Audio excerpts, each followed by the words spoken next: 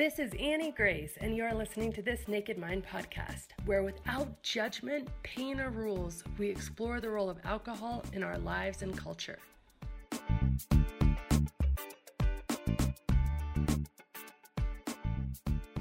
This episode is sponsored by The Alcohol Experiment, a free 30-day challenge designed to interrupt your patterns, give you control, restore your health, and put you back in touch with the version of you who doesn't need alcohol to cope, relax, or enjoy life.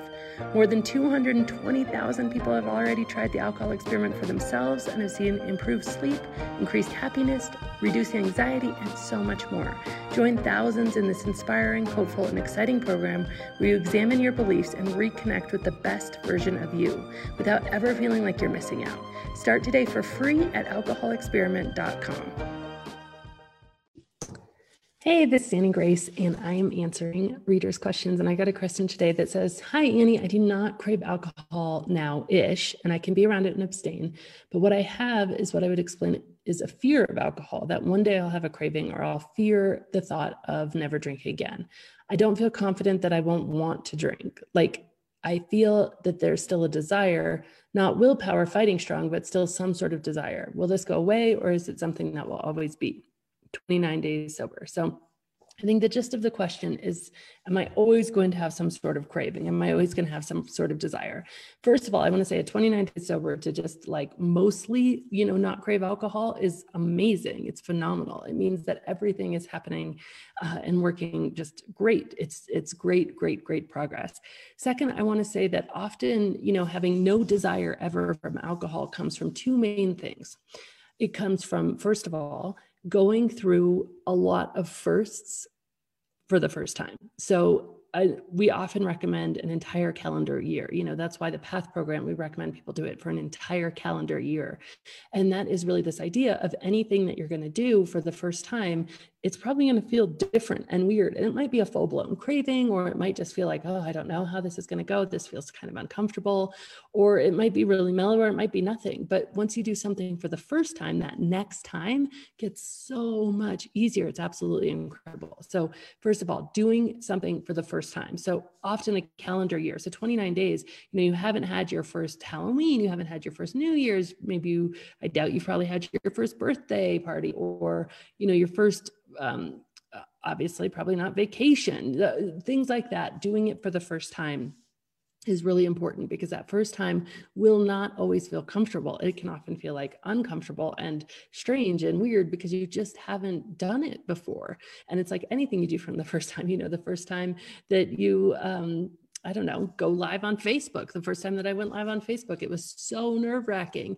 And now, I've done it so many times that it's relatively a non-issue. But the first time you do something, so that's the first aspect, is the first of anything. And the second aspect is not being afraid to get really curious about the times that you do crave and desire alcohol. So here's the thing, is that cravings come from a belief that there's a benefit. And that benefit might be something totally hidden and subconscious. That benefit might be something really obvious, like all my friends are drinking and I'm be left out. That benefit might be a really deep belief about I'm just not going to be good enough to, do this thing if I'm not drinking, because alcohol has always been my liquid courage. Whatever it is, every single craving comes from a belief that there's a benefit that we're missing out on. And so often, and especially what you described as fear, feeling fearful of desire, can keep you stuck in desire, ironically, because when you feel fear, you are afraid, you just want to push it away. We want to push away what we're afraid of. So if we feel some sort of desire, oh my gosh, that other day, I thought I was totally over this. And then, we went out and I was offered a glass of wine and I felt why do I want this? I know this is poison. And you start with that sort of self-talk of beating yourself up for your desire, feeling fear of your desire. You're not often going to be curious enough to just go into it and be why do I want this? What is it about this situation or this group of people or this day or how I'm feeling otherwise? Getting really curious. And sometimes cravings come from things like you're just hungry and your body wants something. And so it's putting alcohol in that something line. Sometimes it comes from you're just bored. Sometimes it comes from loneliness. Sometimes it comes from having a bad day. There's so many things. But when we have the curiosity and tenacity to just keep going until this is resolved, then you can very methodically go through all of these points and not feel fear about it. Just feel like, okay, this is great. Every time I have a desire it is a point where I can stop and learn, because I can question, why am I tempted to drink? Why do I want to drink? What is it about this situation and this circumstance that's interesting for me to drink a glass of alcohol? Like, what is it? And just getting really curious and mindful about that actually can very slowly over time undo all of your desires. I remember my first wedding that I went to was literally years after I had stopped drinking. And so when I went there and I was like, oh my gosh, this is so weird. Like, this is the first time I've even had any desire to drink.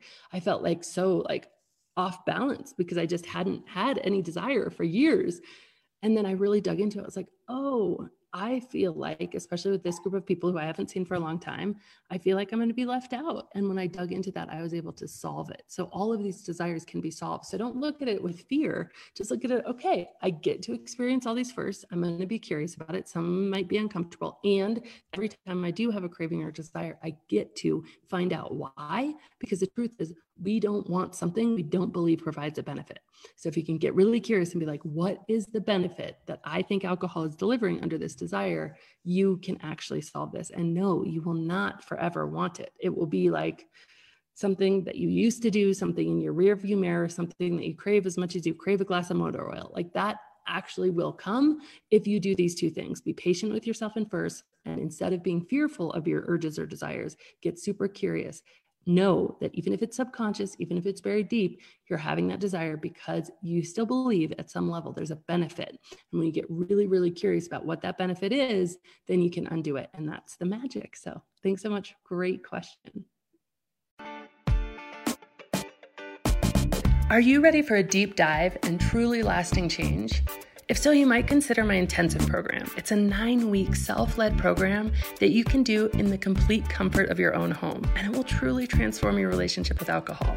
If you want to learn more about this, go to thisnakedmind.com/intensive. And as always, rate, review, and subscribe to this podcast, as it truly helps the message reach somebody who might need to hear it today.